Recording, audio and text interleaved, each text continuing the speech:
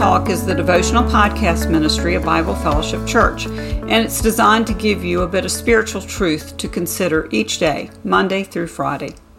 For several of the Wednesday installments of Let's Talk, we've considered the character of God. I'd like to continue that topic today and look at another facet of God's greatness. But before we begin, let's pray and ask for His help.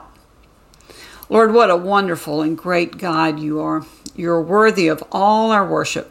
Thank you that we can come right into your throne room and present our requests to you. So today, I ask you to use the truth of your word to speak to us and to help each of us know you a little bit better because of what you teach us today. It's for your glory that I ask these things. Amen. Let's look at Mark chapter 9, verses 2 through 9. And after 6 days, Jesus took with him Peter and James and John, and led them up a high mountain by themselves. And he was transfigured before them, and his clothes became radiant, intensely white, as no one on earth could bleach them. And there appeared to them Elijah with Moses, and they were talking with Jesus. And Peter said to Jesus, "Rabbi, it's good that we are here. Let us make 3 tents, one for you, and one for Moses, and one for Elijah." For he did not know what to say, for they were terrified. And a cloud overshadowed them, and a voice came out of the cloud. "This is my beloved Son. Listen to him." Suddenly, looking around, they saw no longer anyone with them but Jesus only.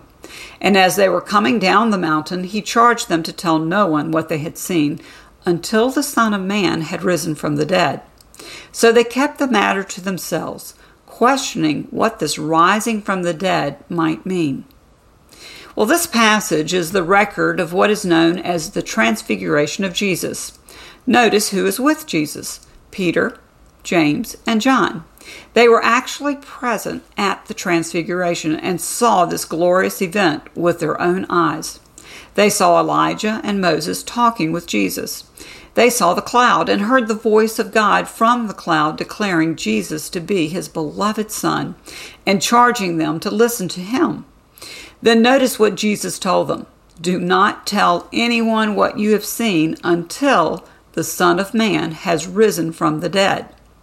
And their reaction? Well, the scripture says they kept all this to themselves, but were questioning what this rising from the dead might mean. Well, wouldn't you? Just think about what they've seen and heard. Their heads must have been spinning trying to process that event. So let's fast forward to Resurrection Day. Peter is the disciple who goes to the empty tomb to see for himself what has happened. In fact, Luke says that Peter ran to the tomb when he heard the news that Jesus was not there. I wonder if on that morning Peter was thinking of Jesus' instructions: "Don't tell anyone about the Transfiguration until the Son of Man has risen from the dead." We actually get some insight from Peter himself about this in the book of 2 Peter, chapter 1, verses 16 through 18. "For we did not follow cleverly devised myths when we made known to you the power and coming of our Lord Jesus Christ, but we were eyewitnesses of his majesty. For when he received honor and glory from God the Father, and the voice was borne to him by the majestic glory, 'This is my beloved Son, with whom I am well pleased,' we ourselves heard this very voice borne from heaven, for we were with him on the holy mountain."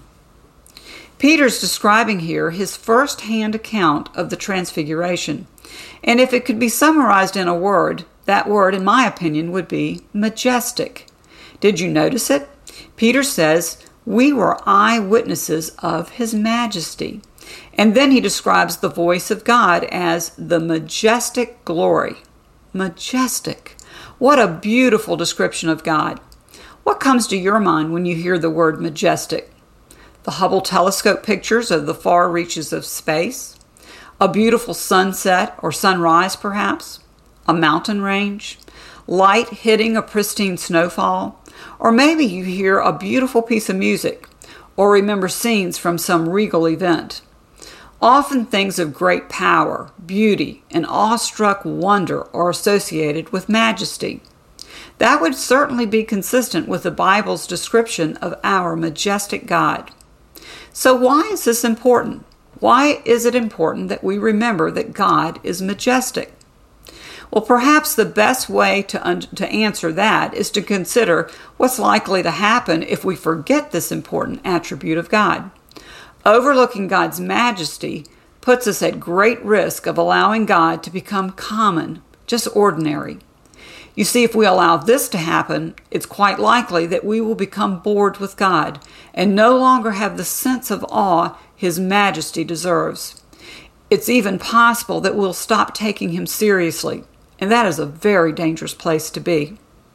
So how do we maintain this majestic view of God? How do we keep this aspect of His character fresh and alive? I'd like to suggest that you consider the example of Peter, who was still talking about the majestic glory of God over 60 years after the Transfiguration. Granted, Peter was personally present at the Transfiguration, so his situation is different, but I believe there's still a great lesson here. Peter was still telling people who he knew God to be, what he saw, what Jesus had done for him personally. Peter was absolutely certain that Jesus was the Son of God. And he goes on to say in verse 19, "And you will do well to pay attention to the Scripture." So what is the point? Search the Scriptures looking for the character of God.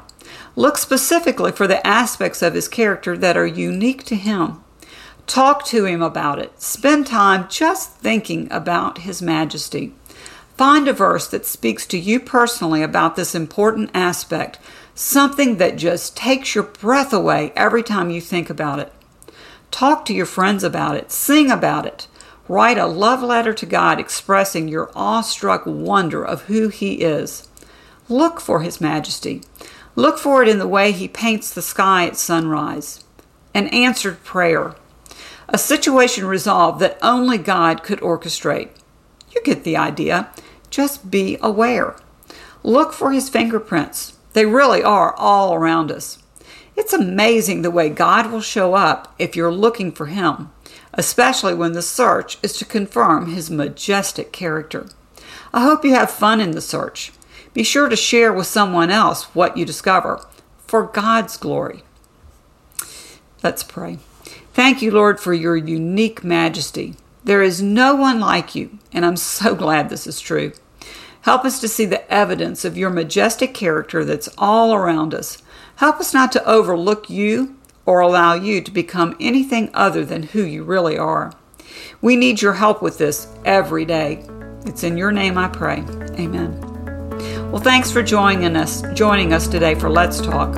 Remember, come what may, there is no one equal to our majestic God.